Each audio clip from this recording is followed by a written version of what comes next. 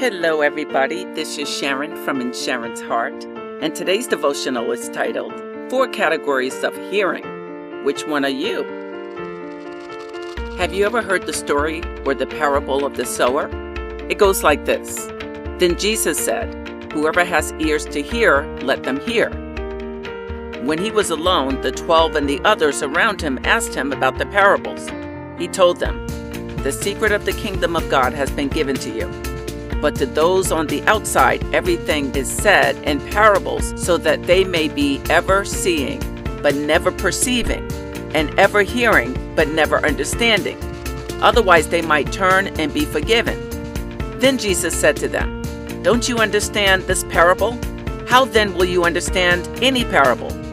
A farmer sows the word. Some people are like seed along the path, where the word is sown. As soon as they hear it, Satan comes and takes away the word that was sown in them. Others, like seed sown on rocky places, hear the word and at once receive it with joy. But since they have no root, they last only a short time. When trouble or persecution comes because of the word, they quickly fall away.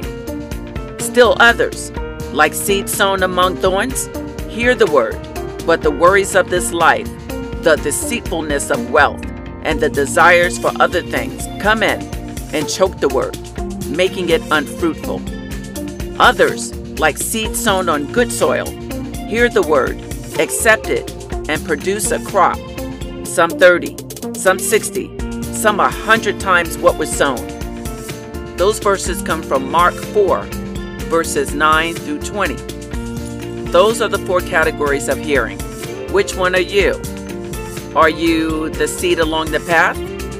The person who hears but absolutely nothing changes? Or are you the seed on rocky ground? The person who hears and is all excited until trouble and challenges come? Or seed among thorns?